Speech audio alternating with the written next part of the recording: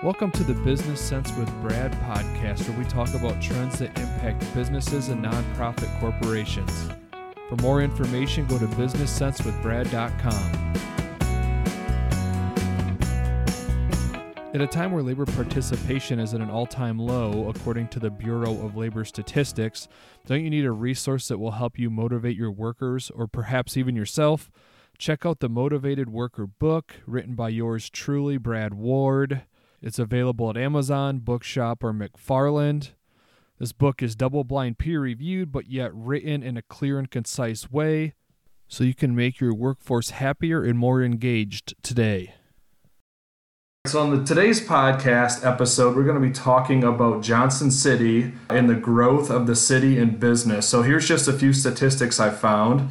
Johnson City is the third hottest housing market according to the Wall Street Journal. There's a lot that goes into that. So there's that doesn't necessarily mean houses that are selling, but part of their formula includes small business growth. Johnson City just topped 70,000 people. There are some that think it'll hit 100,000 within a decade. There were slightly increasing home prices until 2020, where they're incrementally going higher, and now they're starting to exponentially grow. Now, who knows if that exponential will level off or not, but it's starting to curve.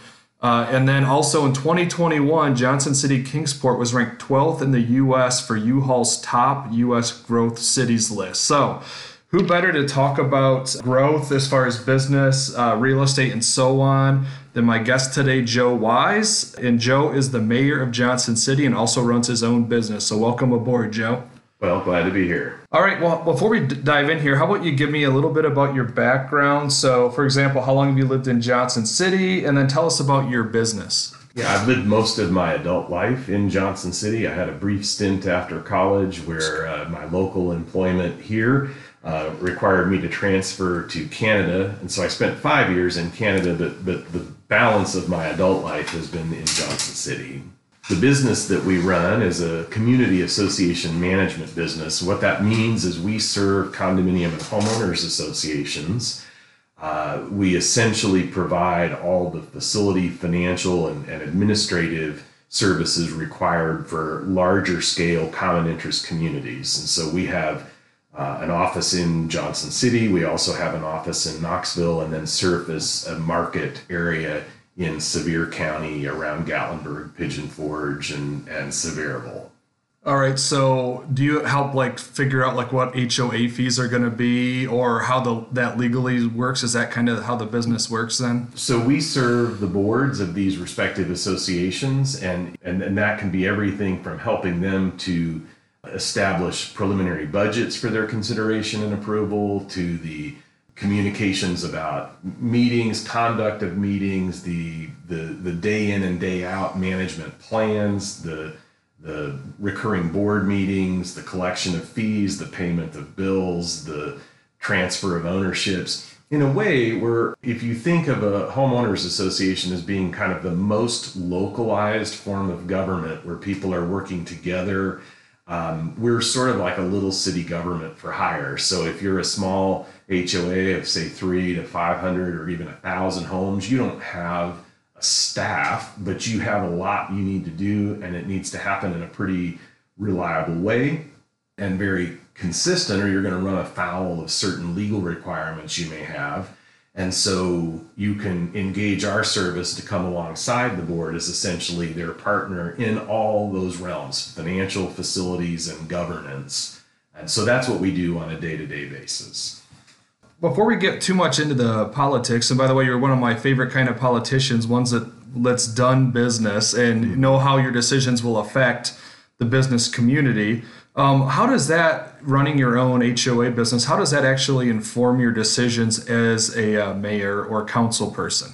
I think particularly being in the business we're in, there are a lot of parallel issues and opportunities and occurrences between the realm of a homeowners association and the role of a municipality. And so even just this morning, I was in a meeting where we were talking about subdivision regulations and our local zoning code. And it was very much informed by my experience with client communities and how if you don't have sufficient right of way, if the road isn't wide enough, you can end up with some significant parking challenges. If the homes don't have sufficient driveways for people to put their cars, you push those cars out onto the street. And if the street isn't wide enough, you can have access issues. And that's a huge problem where we're at versus other areas of the country with the narrow roads. Yeah, depending. And so we establish standards, and those standards are really intended to take into consideration a whole range of issues, not just the maintenance of the road, but also to take into account, can you get a fire truck in there? Can you get a fire truck out of there? Can you get a school bus in there? Can you get the school bus out of there?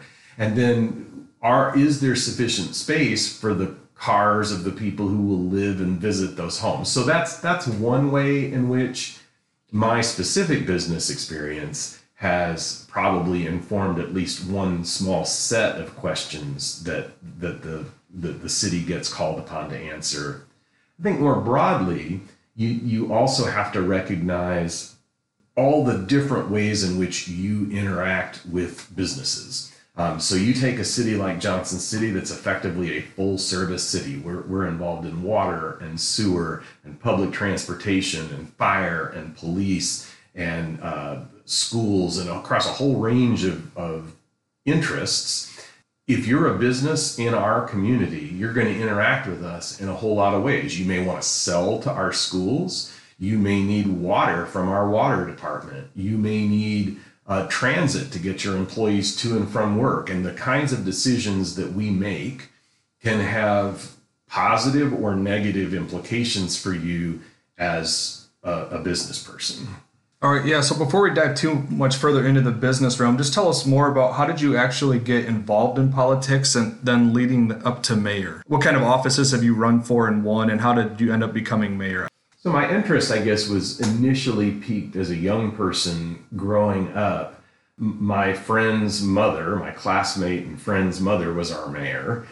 She served on our city council. Our next door neighbor happened to be the city manager, and friends of my parents, he was the fire chief.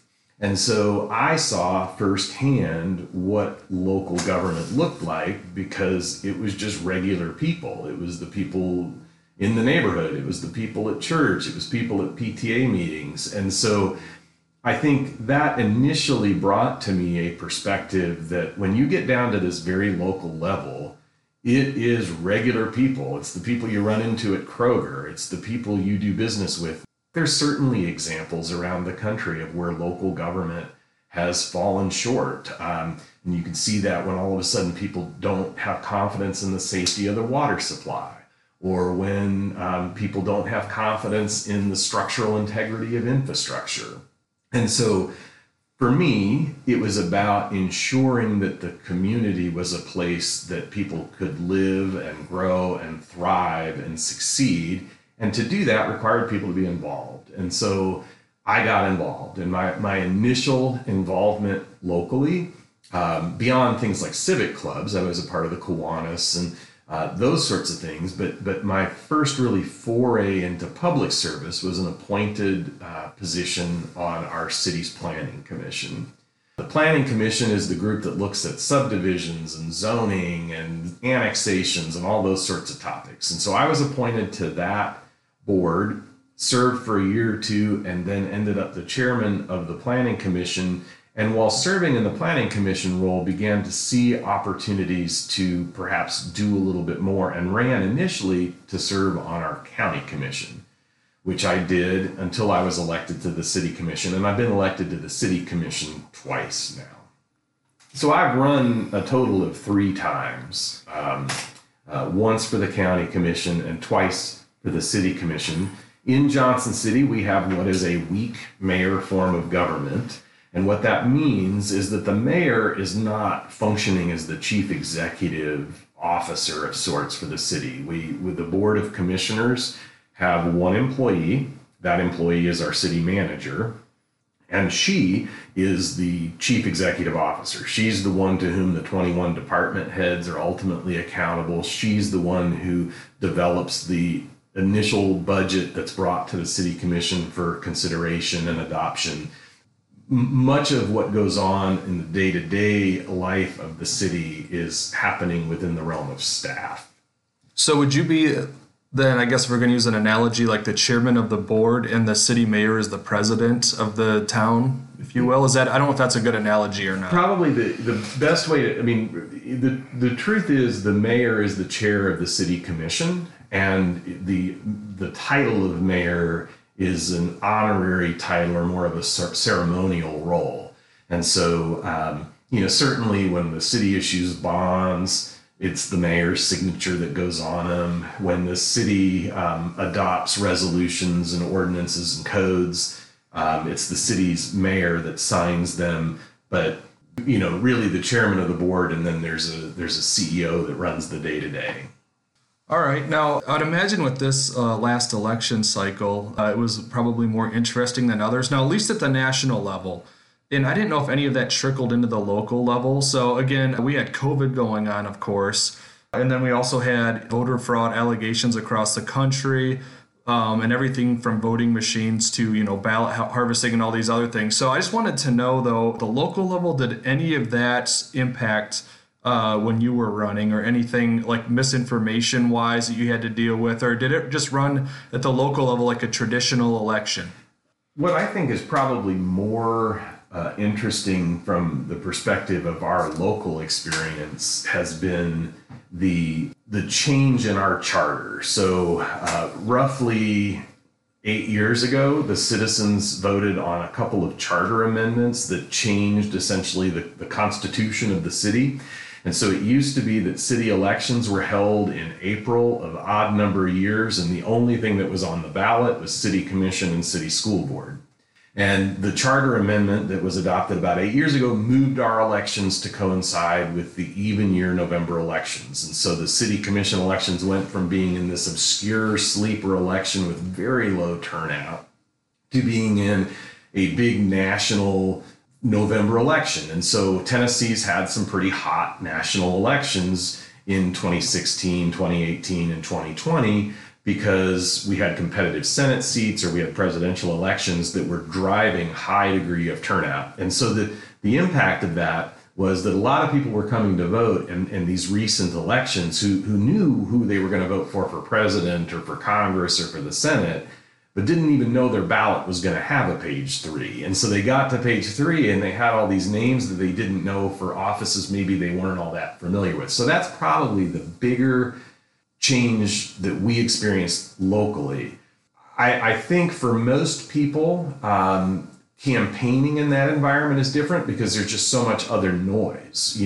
You're trying to get their attention for your campaign to be city school board member or city commissioner, and you're having to try to capture the attention of a voter who's also being courted with tens of millions of dollars in TV buys. It's just a little different environment to campaign in. Well, and I even noticed for the last primary, trying to find candidates either a website or if you're not watching local TV, which most of us aren't, it's hard to even know who the candidates are at the local level or what they stand for. I mean, it's hard to know what any of the candidates stand for, if you will, totally. But like at the local level, it was really challenging to figure out, wait, what are this person's policies even? Mm-hmm. And I think we have been fortunate as a community that several different nonpartisan entities have made it a priority to have candidate forums. And of course, the last time I ran, we were still in the middle of a pandemic, very, very much actively in the middle of it. And so that restricted, you didn't have forums and events that necessarily encouraged people to come out and meet candidates. But we still had groups like the Chamber and the University and the League of Women Voters and the newspaper and WJHL, different ones doing candidate forums that were made available either by way of television or by way of online streaming.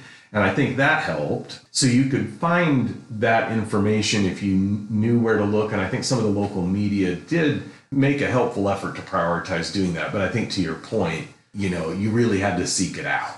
All right, so let's transition into business. And I want to talk briefly about real estate because I was just in the market for a house. And what was happening is homes were selling the same day from someone from California, or our house actually sold to someone from Arizona. But the house would sell the same day for cash, and local us, if you will, we're trying to go up against those kind of offers, and it was really brutal this summer especially for locals. For out-of-staters, it was great, but again, the competition was crazy. And of course, like the Federal Reserve is raising interest rates, or they did, to try to slow things down, but it doesn't seem like this area doesn't want to fully cool off like other areas. And again, I don't have a ton of data to back this up, but it seems like it's slowed a little bit, but it's still hot. So is there, I guess, from the business side or even people moving here, have you seen an impact on like the types, like other different kinds of businesses moving here, or why are people moving here in general? Well, I think you've seen in the era of the pandemic and the way technology has supported remote work that certain sorts of jobs no longer are tied geographically to one city or another. And so what we've seen is it's freed up a segment of the workforce, not the whole workforce, but a very privileged segment of the workforce who can kind of pick up their laptop and go wherever they want to go. And they can still make a living, in fact, make a very good living, and potentially bring that California wage to the Tennessee real estate market, and they're winning on two fronts. I am concerned about the implication of these very quick sale cash offers for the reasons you described, in that not only does it have the potential of running up values faster than the actual market can sustain, the actual local market. Obviously, the market's sustaining it because it's still happening, because we want to make sure that housing is affordable. Why is it happening? It's happening because as a community, we made an investment in 10 gig internet. It's happening because as a community, we've made a priority to keep property taxes comparatively low. It's happening because we're in a beautiful region of the country where you can get 4 seasons and you don't feel stacked in on top of each other. So it's desirable from that standpoint. You want to commute 45 minutes both ways going to and from work every day, or do you want to be anywhere and everywhere you want to be in 10 minutes? So if you have that choice, it's little wonder that people are choosing Johnson City. The challenge is making sure that our infrastructure and housing and all those things that are required to support a community effectively are keeping pace with that growth. And so we've used the term smart growth.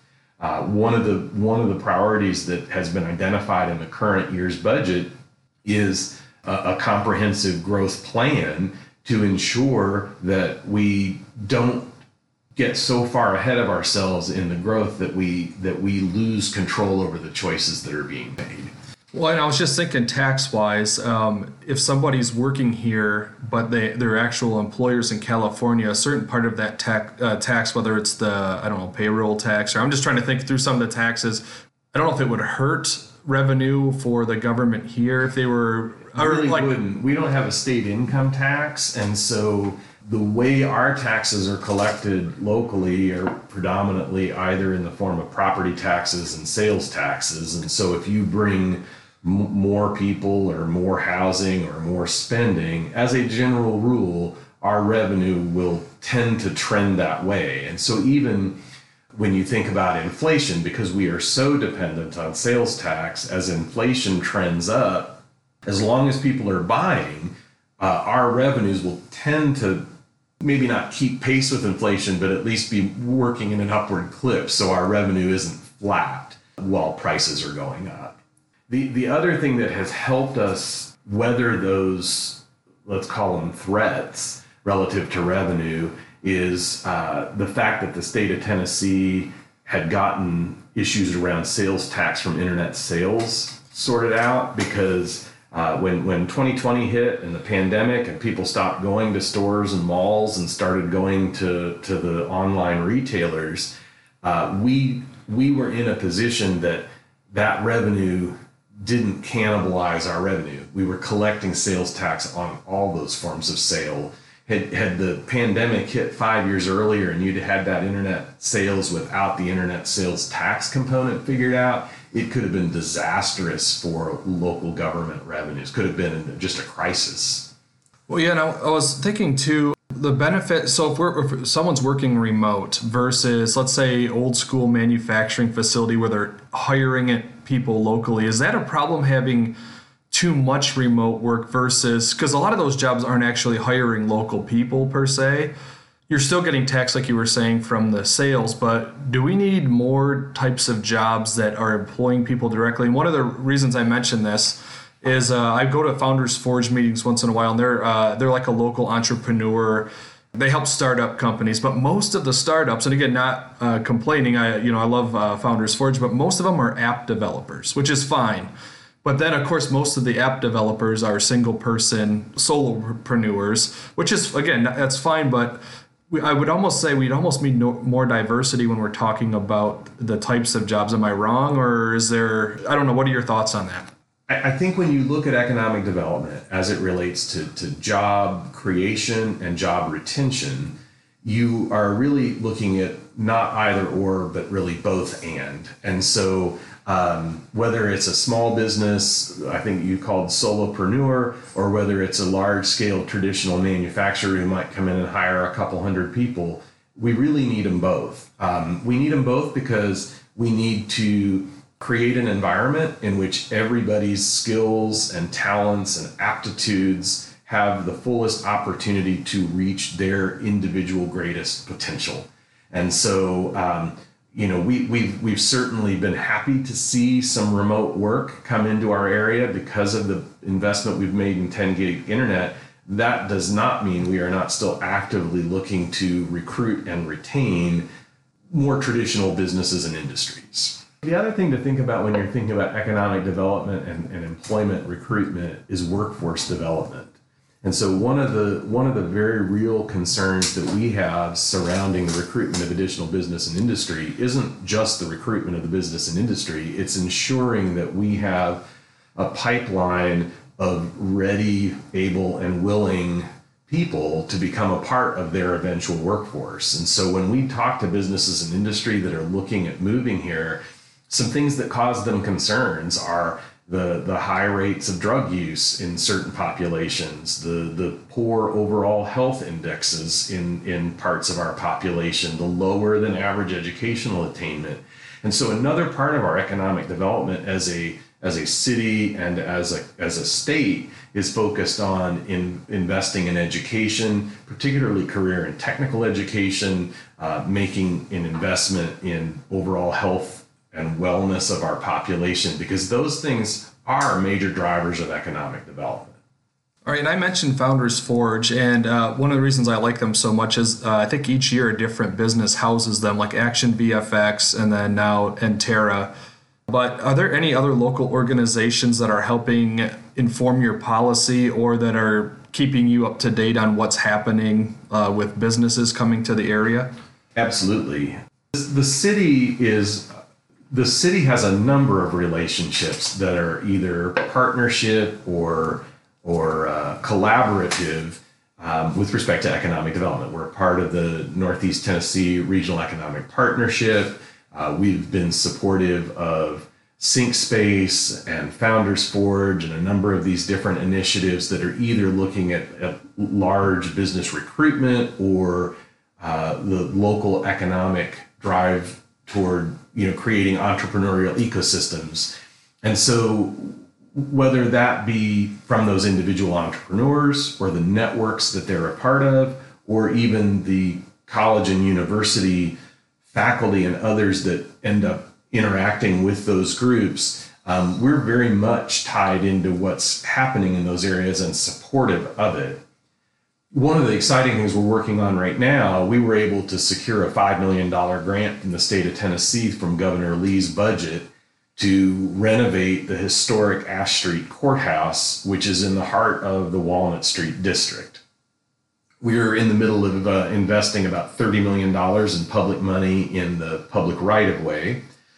Local industry has just spent a tremendous amount of money renovating the old model mill, and it's now really a Class A jewel in the middle of that corridor. And we're using this $5 million grant from Governor Lee to renovate the Ash Street Courthouse, its purpose being to foster economic development, entrepreneurial efforts targeted not at the city of Johnson City, but really the entire region.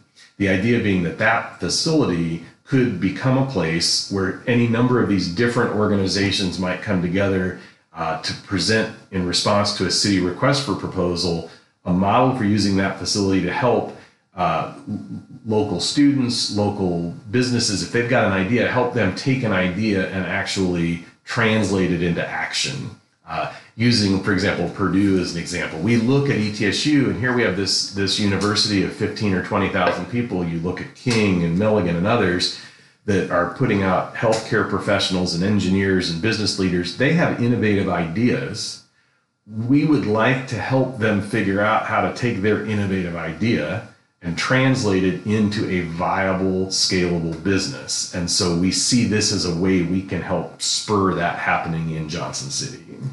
And for those of you that, because we have listeners from not around here, so could you tell us more about the Walnut Corridor and why it needs renovating for someone that doesn't know the area? So traditionally, Johnson City was a railroad town, and we were located where we are because it was where trains needed to stop to get water, and they were extracting resources from the mountains, whether it was brick or whether it was timber. And that was how Johnson City came to be. We started as Johnson's Depot. West Walnut Street was an area to the west of downtown that historically was the road that ran from Johnson City to Jonesboro, the county seat. And in the stretch of West Walnut Street that we're talking about, its original use 100 years ago was industrial. You would have found some foundries and other kinds of industrial facilities in that area. Well, as the railroad began to change and as the community began to grow, the traffic that used to rely on West Walnut Street moved to a newer, larger scale road. And West Walnut Street became this sort of underutilized road through old industrial property. But here's the thing, it was old industrial property immediately adjacent to downtown and East Tennessee State University. And so it's a quarter of a couple of miles that basically links the university to downtown. And we basically had cavernous old industrial facilities and Quonset hut type buildings through much of it. Basically needs an extreme makeover is what you're saying. It needed an extreme makeover because how it was did not reflect its highest and best use. And so what came of the West Walnut Street project was a recognition that we needed to reimagine how that space was used. And in order to do that, we needed to change zoning code. We needed to make an investment in the right-of-way, maybe bury the utilities, maybe bring more current utilities into the area in an effort to create something that reflects a higher and better use. All right, to close this out, Joe, so obviously Johnson City is a appealing area for entrepreneurs and families to move to, or retirees, I guess, too. But what kinds of problems, like what are the most pressing problems you see in the next 5 to 10 years? I'm assuming infrastructure is going to be one of these issues because like just like the Walnut Corridor, a lot of the streets are pretty, I hate to say old, but like the way that they are made are like very curvy, very narrow. And so if people keep moving here, there's the infrastructure, the way that it was built, you can't just, wave a wand and change all of this. Well, there are mountains in the way. Yes, and mountains. Yeah, yes. And so, well, we have dynamite, so we can make that. That's still very costly. I think probably the things that reflect the biggest challenges are also the things that reflect the greatest opportunities. What I would say is when you look at all of these different factors, the population growth, the growth just in the university, the fact that this is a regional healthcare center with the medical school and the pharmacy school and all of those kinds of things that naturally drive and attract people to an area, we're going to have this strength of dynamic growth, and we're going to have the threat associated with dynamic growth. And you hit on part of it, and that's infrastructure, but there are also other elements of it. Infrastructure is part of it. You got to think in terms of traffic. You got to think in terms of traffic flow. You need to think about available school space. we're probably within a few hundred students of being at a point where Science Hill is beyond its capacity. And so then you're left having to think through, are you adding more facilities on the existing campus? Are you trying to find a new way to address student needs? So I think what you're going to find is a range of questions about housing, infrastructure, specifically schools, and making sure that this growth occurs in a way that it does not diminish quality of life for the people who are already here, or diminish quality of life for all the people who will be here then. And so that's the really big question that we're thinking about and looking at in an effort to be proactive in getting ahead of it.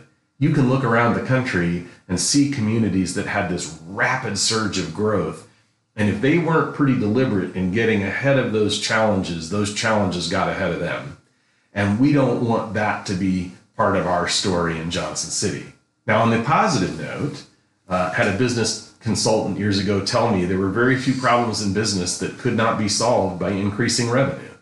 And I think there is some truth to that as you look at this kind of growth and you look at the sorts of increased revenue that is generally going to follow it, that gives us the ability to make those investments in facilities and infrastructure and so forth. And really, Johnson City has a long-standing tradition of being pretty proactive with respect to how infrastructure develops. If you look at how the state of Franklin developed, if you look at how People Street developed, and how we tend not to put high traffic uses on main arterial roads. In the last three decades, we've tried to get the quick turns in and out parking lots to not be on roads that are carrying lots of cars fast. And so I think we'll just continue that. But it will require that the people who serve in the commission now and the people who serve in those roles into the future aren't asleep at the wheel. We need to be paying attention, because whether we like it or not,